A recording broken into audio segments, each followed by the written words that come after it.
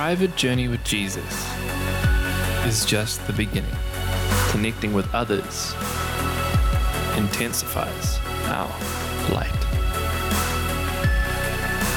Together we bring hope to the world. Christ, you, me, collab. Kia ora whanau. Good to see you guys. You guys doing good? So right now we have an exciting moment. So we're actually jumping into a brand new series. So we're finishing up where we've been for the last kind of few months as we were doing the It's Okay Not to Be Okay series. Then we had a few weeks cut out for Easter. And now we're moving into this new block called Collab, which is short for collaboration. But collab just sounds cooler and trendier. And our graphics person could make it look a lot more hip by shortening it. So if you're wondering what collab means, that's what it is. But as we begin today, I'd just like to just begin with prayer before we look at the word. Lord Jesus, we thank you for who you are. And I thank you for how much you love us. I thank you that your love doesn't stop because of race or ethnicity or income or sin or disability or sickness, but your love passes through and you love us all. And I thank you that your love is working through us to bind us together into you. As we look at your scriptures today, we pray that your love would awaken us to who you are and would awaken us to our brother and sister sitting next to us. In your name we pray, amen. So this morning, we're going to begin by looking at other people. Now, I don't know if I should be allowed to say this as a pastor because I'm supposed to love everyone, but I feel like I have a complicated relationship with other people. Sometimes they're wonderful, and sometimes I'd much rather be at home on my couch watching Netflix, not having to talk to anyone. Now, I may be the only one, but I think often how we relate with other people can become really awkward and confusing because sometimes we're used to doing our own things. And let me give you an example. You're at the supermarket doing your shopping, right? In your own world. And when I go shopping, I get in the zone. I put on headphones. I don't want to see anyone. I just want to get the job done. And while you're shopping, out of the corner of your eye, you catch someone from work or from church or from school. And I don't know if you do this, but I sit there and I have this internal wrestle like, oh no, do I acknowledge them or do I just keep on going like I haven't seen them? And normally I'll put my head down and be like, I'm just shopping until they see me. And then you're like, oh, hey, I didn't see you there. Hi. And you have the conversation with them and you have a chat and it's nice. It's never as bad as it can be built up in your mind to be. And then once the conversation is winding down, you say, hey, look, it's really good to see you. We'll catch you around. Yeah, that sounds good. See you later. I'll catch you around. And you go off on your shopping. You're like, cool. Awkward situation averted. Everything is fine. And so you keep on shopping until you turn around the corner, go down another aisle, and who do you see at the end of the aisle? The same person again. And now you're caught of, do you continue a conversation with them again? Or do you just hey, what do you do? And it's this awkward moment where you kind of wave at them, and then you go around and you go to the checkout aisle and you think you're free from them until you look to your right and they're in the aisle right next to you, and then you're like, oh, now I have to keep talking to you. So you make chit-chat. Oh, what are the odds? You buy good stuff, me too. And you go through your checkout aisle until you finish and you're like, oh, finally, this awkward situation can finish. And you're at the outside, you're like, all right, hey, this time, really good to see you. I'm going to head off to my car now. See you later. And then you both turn the same direction and walk towards your car that are right near each other. Has that ever happened to you? It's this horrible, awkward thing. And the same thing also happens if you were ever in school. It's that moment when you're in class and your teacher looks out and says, all right, class, for this next thing, we need you to split up into groups and you're going to be doing this project as a group. To which usually, in my experience, divides into two halves. You have half of the people who go, oh no, because they're the smart ones who they know are about to do all the work for everyone else. And then you have all the people who are like, yes, because you're just hoping that you get stuck in the same group as the really smart girl. And so what it is I think it's often our relationship with other people can be complicated because you don't know how to relate to them. And truth be told, in New Zealand and in lots of other Western nations, but particularly in nations with a British heritage, we are a lot more used to an individualistic society. We have our things, we have our home, we have our land, we have our fence that we fence off our land so that we don't have to worry about whether our land is bordering anyone else's land. Even the way our society is structured is just structured around the individual as the supreme person. So an individual's rights are the foundation of our society with our Bill of Rights. You have certain unalienable things that cannot be taken away from you as an individual, a freedom to say what you want, a freedom to worship as you want. Our society is structured that way. And so for a lot of things, it's great.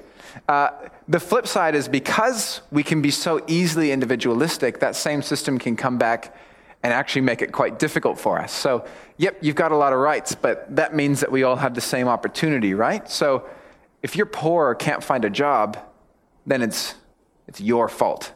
There's something wrong with you because you can't seem to get ahead in the world that the rest of us can. Or if you're kind of falling behind the trend and you don't know the cool hip language or the right clothes to wear, well, then that's your fault because you're an individual and it's your responsibility to keep up with the times. We're very much structured into this individual. We are the sole responsible people for our own selves and our own lives. And what you'll notice is that for us, it's really easy, if we come from a Western nation, it's really easy for us to transcribe that individualistic mindset onto faith. And so faith, when we talk about it, becomes a scheme like this. Our religion, our faith in Christ is about Christ in me. The language we use that's most important is you need to have a personal relationship with Jesus.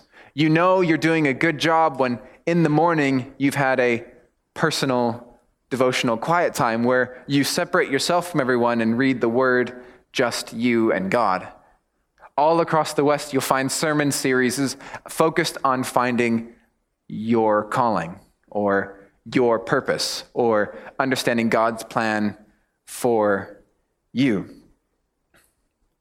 You hear how that faith begins to scheme into a system like this, where it's about me and Jesus, and that's my Christianity.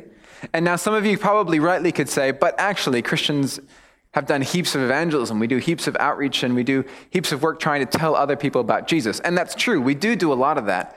But I think if we're honest, a lot of the ways that we tell people about Jesus is propagating the same scheme of it's about you and Jesus. So we run and we do alpha courses, or we share the gospel in a way that says, well, I want you to find your personal relationship with Jesus. Or I want you to know and believe in Jesus so that you can go to heaven. I want you to know faith so that you can have your own system like this.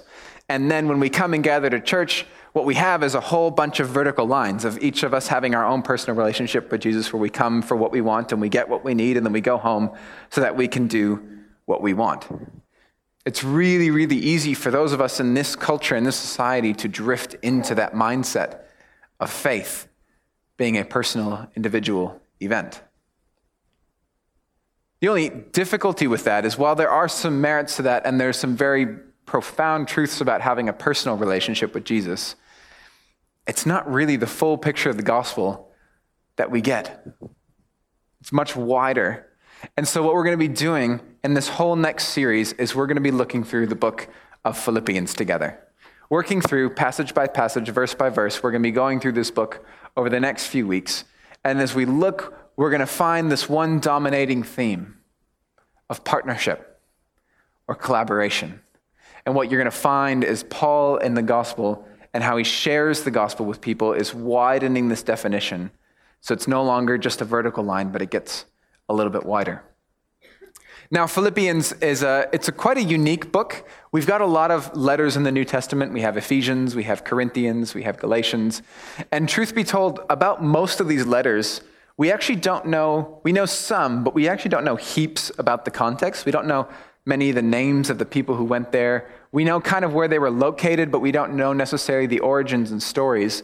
One of the things that's unique about Philippians is we actually have the beginnings of the church written out for us.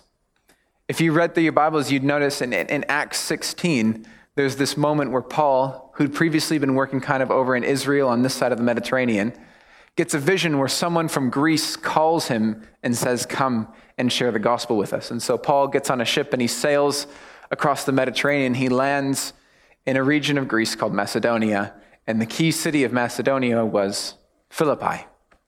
And in Philippi, he went and he found some women praying by a stream, Lydia and a few of the women that she was with. And he shares the gospel with them, and they all hear it, receive it, fall in love with Jesus, and the beginnings of a new church is born on the outskirts of Philippi with a bunch of women.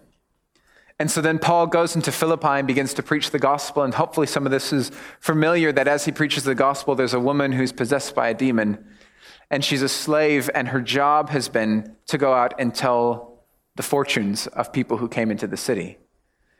And she was owned by these two slave masters. And so when Paul and Silas came into the city, she followed them around saying, "Do you know who these people are? They're proclaiming Jesus as the Son of God. Beware them, beware their message. They're here to upset our city." And in one of the most fascinating chapters of Acts, you see Paul cast out this demon in the most unscrupulous way. Normally I'd think if someone's going to cast out a demon, it'd be it seems like it'd be motivated by concern for the person or care. But when you're reading through Acts, you almost get the impression that Paul's put up with this girl trailing them and saying all these things until finally he's like, "All right, I can't take it anymore. You need to leave her." And then suddenly this demon gets cats out. And we read through it like that's normal. And I look at it like, how can he wait that long? This is insane to me that he took so long to, anyway. So this woman, the demon gets cast out, and then, which is wonderful for the slave girl, but terrible because now she can't make money to her slave owners. So her slave owners rile up the city courts and officials and actually get Paul and Silas arrested. They're stuck in jail. And then comes the really famous passage where then God sends an earthquake, and it shakes free their chains, and it opens up all the doors. And in the midst of the dust, the jail owner looks out and thinks that all of the prisoners have escaped. And so knowing that he's going to be killed anyway, he pulls out his sword ready to end his life when you hear Paul call out, "No, wait, stop. We are all still here. Don't do it." And that day, Paul led the jail owner and his entire family to the Lord. And so the church in Philippi was born. Of Lydia, a woman who dyed cloth for the wealthy, a few of her friends, a slave girl, and a Roman soldier. The most unlikely of groups thrown together by the gospel, and here you have the beginnings of this church in Philippi. And so where we come to this letter is actually 10 years after all that happened. Paul's continued to share the gospel in all these different cities and all these different places, and following true to mostly what happens to Paul in Acts is he was arrested again. This time, though, he appealed to Caesar himself. And so the courts took him all the way from Israel back across the Mediterranean to Rome, to the very heart of the empire at the time. And we read it through and we think, oh, of course, that's naturally what would happen. But Paul being in Rome was the most climactic, pivotal thing, because for so long, Christianity was seen as this weird cult. It was seen as this offshoot of Judaism. So they were kind of Jewish because they worshiped the Jewish God, but they weren't Jewish because they also worshiped this guy who was crucified as the Lord and Savior of everything. And so it's this fascinating moment as Paul is in prison. It's kind of like, what is Rome going to do with this new cult that is spreading all across the city, all across the nation? And so it's pivotal. And you can see all of Christianity is kind of hanging on a knife edge of what's going to happen. And so what happens? Why does this letter get written? Well, the Philippians, who loved Paul dearly, heard that he'd been arrested, was stuck under house arrest, and was being watched 24/7 by the Roman elite guards. And so they send one of their own with some money because they thought, how can we help him in this time? How can we care for him? How can we show the love and the gospel that we have for this man? So they sent one of their own with some financial donations to look after him. And so this is why Paul ends up writing the letter, because someone's come and now Paul needs to respond. And so to me, it's fascinating because you see in Paul, near the end of his life, having spent his whole life going around planting churches, and he begins to respond, and how he responds to the Philippians, I think, is so pivotal, especially for us as we think about that image of a personal relationship with Jesus, and what does faith look like, and is it wider than just me and God? What you see here is Paul opening up that description. So if you have your Bibles, I'd encourage you, open them up to Philippians 1. We're going to be working through just the very first few verses together, and we're going to be looking at specifically one thing that Paul says. So the Philippians opens up with just a few letters of greeting. So it's Paul and Timothy writing to you, the saints of Philippi, as well as all the deacons and overseers there. Grace and peace to you in the name of our Father, our Lord and Savior, Jesus Christ. And then Paul goes on to these opening verses. I thank my God every time I remember you. In all of my prayers for all of you, I always pray with joy because of your partnership in the gospel from the first day until now. And being confident of this, that he who began a good work in you will carry it on to completion until the day of Christ Jesus. Now, there's so much there I wish we had time to unpack. There's the fascinating things that a man in jail at the edge of wondering if he's even going to survive his trial begins with thanks and praise and joy, parades through this entire letter. But there's one word specifically that is so fascinating to me, and it's this word here. It's partnership. He's filled with joy and he's filled with thanks because of the partnership that they have with him. And now it's sometimes confusing. Language is complicated. As we learned this morning, words can have lots of different meanings, and there's different nuances. When we read this in English, partnership to me is always about money. But that's because I worked as a missionary. If any of you have worked as a missionary or worked overseas or have ever received a newsletter from a missionary, you would know that partnership equals giving, because we feel too crass to say, thanks for giving me your cash. And so instead we say, thank you so much for partnering with me in this project.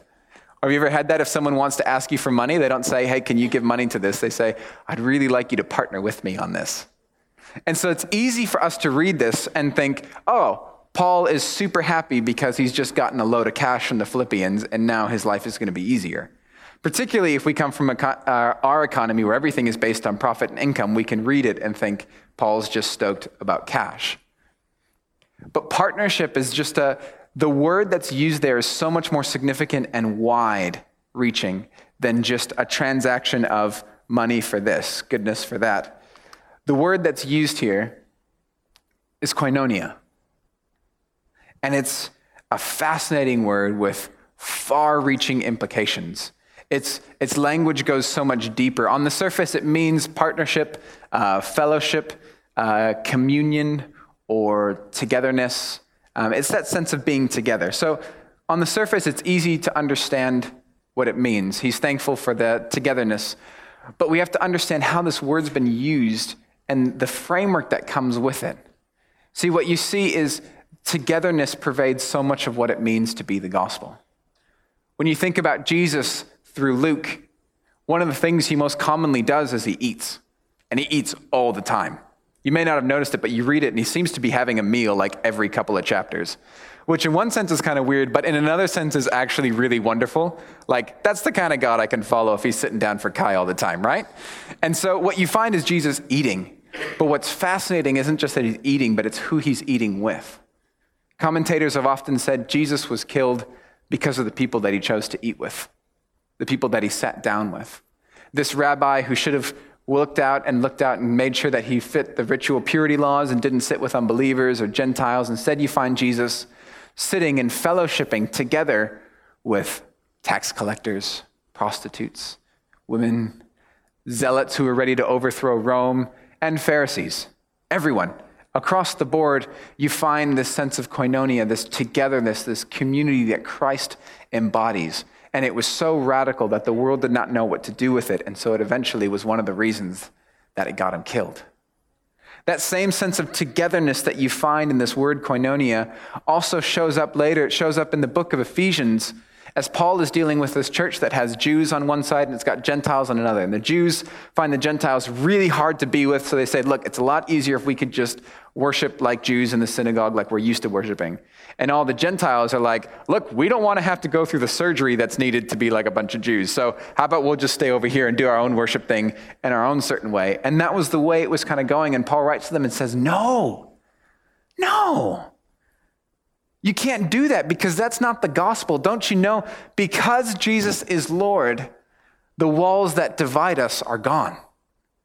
There's no longer Jew or Gentile, but the great mystery that God has kept hidden for ages is now revealed, that in Christ Jesus we are all one family, one new people, one koinonia, one together, one communion, one fellowship. And if you break that up, then we are breaking up the message of the gospel. The word also shows up again as well in the very beginning of Acts, right after Peter has preached this amazing sermon and a couple of thousand people respond and they gather together. What do? They gather together and koinonia.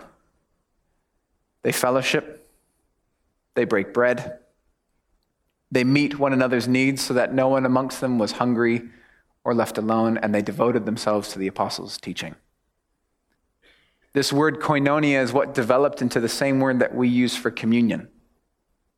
That sacred, one of the most sacred events that we have as a church, that moment when we gather together around the bread and the cup to celebrate Christ's death and resurrection, that word is koinonia, holy communion, holy togetherness, holy unity. And so when we gather around this table, even here, there's a sense of this same word, this same partnership that's happening as we come together. See, what Paul was so excited about wasn't just that he got some financial cash. What he was excited about was that a church in the midst of persecution, just like he was persecuted, because they were both in a rough place. Paul locked away in jail, guarded by the Roman elite, but Philippians were having to stand in a really difficult place. Philippi was a Roman outpost, a Roman colony in the midst of Greece, and they were very Roman. They were like proud to be Roman. They were hard out Roman. They didn't want to be known as anything else. And one of the things that would happen is that in this city, they were so Roman, there was a cult of emperor worship, where they would gather together and they would worship the emperor. So anytime there was an opening to a ceremony, opening to any sort of games or any sense of official trading, they would gather together and they would perform a ceremony where they hail Caesar as Lord and Savior. Literally those same words. They would gather and say, "Hail Caesar, our Lord and Savior." And so you've got this small church of slaves, Roman soldiers, and women and merchants who somehow had to be in the midst of that and say, he's not though. Caesar isn't Lord and Savior. Actually, this Jewish guy who you crucified is. That through the entire city, it questioned the very way they structured their society, and it made it very, very difficult to be a Christian in that context. And so you have Paul and the Philippians both in very difficult conditions, facing very difficult circumstances. And what is Paul so excited about? What is he so thankful for that he rejoices with joy? It's the koinonia that they still have. That in the midst of their frustrations, in the midst of their persecution, they did not splinter. They didn't fall apart. They didn't move off into their own direction. They were still together. See, it's easy for us to think about faith as Christ and me, a personal relationship that's just about me and him. But what you find in Philippians is Paul widens it and says that the gospel is not just about making this happen, but the gospel needs to make all of these things happen. Christ, you, and me. Christ has relationship with me. I have fellowship with him through what he has done. You have fellowship with Christ through what he has done. But because of that, now you and I have to have fellowship together. And if we do not have that, then we don't have the gospel.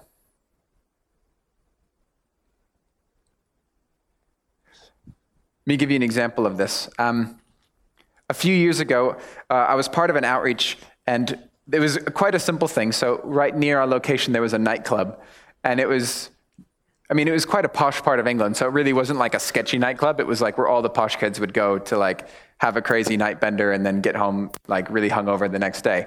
But one of the things we noticed is that often so many people would go there and they would drink so much, they would come out, they would lose their friends, and they would just be basically lost, stuck outside this nightclub when they couldn't get back in without any clothes or warm jackets. It was most terrible. You'd see all these girls who went in there to the club in these skimpy little dresses in the middle of England in January, and then they would get kicked out, and they were stuck outside. Their purse, their phone, and their friends were all inside, and they were stuck outside just waiting until their friends came out, often for hours, not actually sober and drunk and left alone there. And so we joined together with a few local churches, and we thought we'd do something quite simple. We were just going to go there. We went with some blankets so that we could hopefully cover up some of these poor women who were freezing. We went with bottles of water that we just stuck a little verse to that basically just said, God loves you. And the water was to hopefully sober up some of these people. And for many who were vomiting, you could kind of rehydrate them. And then we went with a giant bag of lollies, mostly because you had all these guys who were real aggro and would want to start fights with one another. And it's amazing to see how like a little lolly can like disarm this angry man. Like he'll be ready to fight. Like, you want me, bruv? You want me, bruv? What you got, bruv? You're like, you want a lolly? He's like, oh yes, I'll have the red one, thanks. It's amazing. It's like the best way to diffuse a situation. If someone's angry, just offer them some candy, and it usually worked out all right. And so we would do this night after night. We'd be there from like 12 till 3 in the morning, just hanging out with people, giving them bottles of water, giving them some lollies, and putting some blankets around some of the girls who were quite cold. And one evening, a really, really profound thing happened. As we got there, one of the taxis pulled up, and some guys came out, and we were there pretty early in the evening. And so we were at the stage, we were still sticking these stickers onto the bottles of water that just had this verse that said, God loves you, right? And we're just doing this. We have to do this for a couple of 100 bottles of water. So there's a group of us, we're gathered around a table putting on stickers. And as these guys come up, one guy who's wonderful, he comes up, he's like, what are you guys doing? We're like, oh, we're just putting stickers on bottles of water to hand out to people as they're coming out of the club. He's like, oh, really? You're like, yeah, it's just... seems like a normal thing for people to do on a Friday night at 12 at night. He's like, that's weird. We're like, yeah, I know. And he's like, well, can I help? And we're like, sure, I guess, why not? And so this guy sits here with us and begins to put stickers onto the bottles of water. And as he's hanging out with us, it becomes more and more apparent that he's quite a flamboyant man, and he starts flirting with some of the other guys around him. And you're like, okay, cool, you're that way inclined. That's fine. And so we start putting these stickers on. And what this fascinating thing is, all of his friends went in to the club. And they're like, mate, come on, let's go in. And he's like, nah, I'm good. And we were kind of dumbfounded by that a little bit, like, oh, why would he stick out? He's like, no, I'm having a good time out here. So he just stays with us. And I'm not kidding, for the next 3 hours, he just hung out with us. We chatted with him. We heard about his story.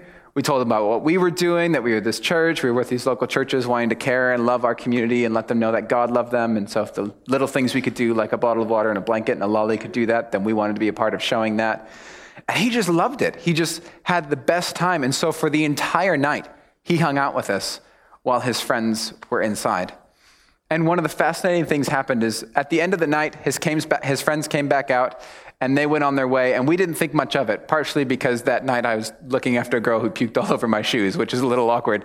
But they kind of made their way and we didn't think anything of it until the following day, we got this long email from this guy just thanking us.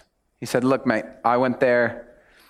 I'd had a rough week. And so I went there to just blow off some steam with my mates, and you guys just really shook me. And one of the things I didn't understand is and I'm gay, and my entire life I've felt like I haven't had anyone in the church who's ever actually just hung out with me or laughed with me. And it was fascinating because I knew you guys were Christians because of these verses on your water bottle, but I felt like I was home. I felt like I just had the best time in my night, best night in years, just hanging out with you. Thank you so much. And for us, we were so struck by that. Because often it's so easy for us to think about when we need to do faith, that we need to share the gospel, we need to tell them about, here are the things that you need to do. This is how you need to become a Christian. This is how you need to get your personal relationship with Jesus. So much of our concentration is on doing and emphasizing this aspect. But that night we realized that the gospel was preached, yes, partly through that. Those verses were there and then he knew what we were about. But the gospel is also preached this way. As he joined into the koinonia, the community that we had gathered around that table. And this verse is striking for us. This word koinonia, this partnership that the Philippians had with Paul, is striking because it makes us realize that who we are together is just as important as what we do. Here at BBC, we run some great programs. Alpha this past term was fantastic. Had a couple hundred people here, and we got to communicate the gospel in an amazing way. We do some wonderful community outreaches. We run some amazing events, and we work really hard to try and make sure our Sunday services are slick, are good, that good content, and people are able to enter in. But the challenging thing about this verse is it makes us realize is that we can focus on getting these elements of the pyramid done as well as we like. But if they don't enter into a community of love, of fellowship, where people get to know them and hear their story, where they sense that they are at home and belong here by relationship, if we don't have that, then we haven't preached the gospel. If people can't enter into our community and sense the love of Jesus, then we don't have the gospel. And it's challenging and terrifying, and you realize that's why Paul is so strong with churches when he says, do not grumble, do not gossip, do not engage in vain jealousy or telling lies about one another. Because you realize as soon as you do that, you begin to erode that koinonia, that community, that togetherness that represents what God is doing. Because if Jesus is truly our Lord and Savior, then he has rescued us for relationship with him, and he has rescued us for healthy relationships with one another. And so it's this theme of partnership, of community, of koinonia that pervades all of Philippians, and it's why we've called this series Collab, for collaboration. Because as we look through this book these next few weeks, we're going to understand that as we partner together, Christ, you, and me together, that shows the gospel to the world in our relationships and how we relate to one another. And so today we're going to finish a little bit differently. Rather than having the band come up and lead us through a song, and rather than having us pause and have a moment to reflect, what I want us to do is I'm going to finish with a prayer, and then I'd like us to use the little bit of extra time to engage in a bit of fellowship. Stick around in our cafe. Find someone you don't know and go and introduce yourself. Ask them a little bit of their story. Grab one of the paper bags and think, how can we engage in that community? Because these paper bags in Kaimanga is a fantastic way for us to show this partnership to our community and to our local context. How can you engage a little bit more in that sense of koinonia? Is there a small group you could go and be a part of? Get to know someone in your local context. Do you just need to go and sit and say hi to someone? Get to know your neighbors. We're going to finish early so that we can go and participate and embody and live this sense of koinonia and community together. Because as we do, Christ, you, and me together, we can reflect God's healing and powerful and transformative gospel to the entire world. Let's pray. Lord Jesus, it is wonderful but terrifying when we realize how much emphasis you put on us loving one another. How you said to your early disciples that the entire world will know that we are your followers by the way that we love one another. Lord, that is a humbling responsibility. But I thank you that you sent your Holy Spirit to help us do it. That your Spirit is working at binding us together. Lord, I pray for us here at BBC in this local context with us as a family. Holy Spirit, would you fit us together into your community, into that sense of togetherness, that sense of love and fellowship and caretaking and partnership, and that as we love one another, your gospel would be proclaimed in our relationships. Lord, I pray that this house, this family would be a place where people can feel like they are at home, like there is a community that they can belong to. Open up our eyes to see the people who are alone or lonely next to us, and give us the courage and the grace to go and come alongside of them. Make us into your family, your church, your koinonia. In your name we pray. Amen. Amen.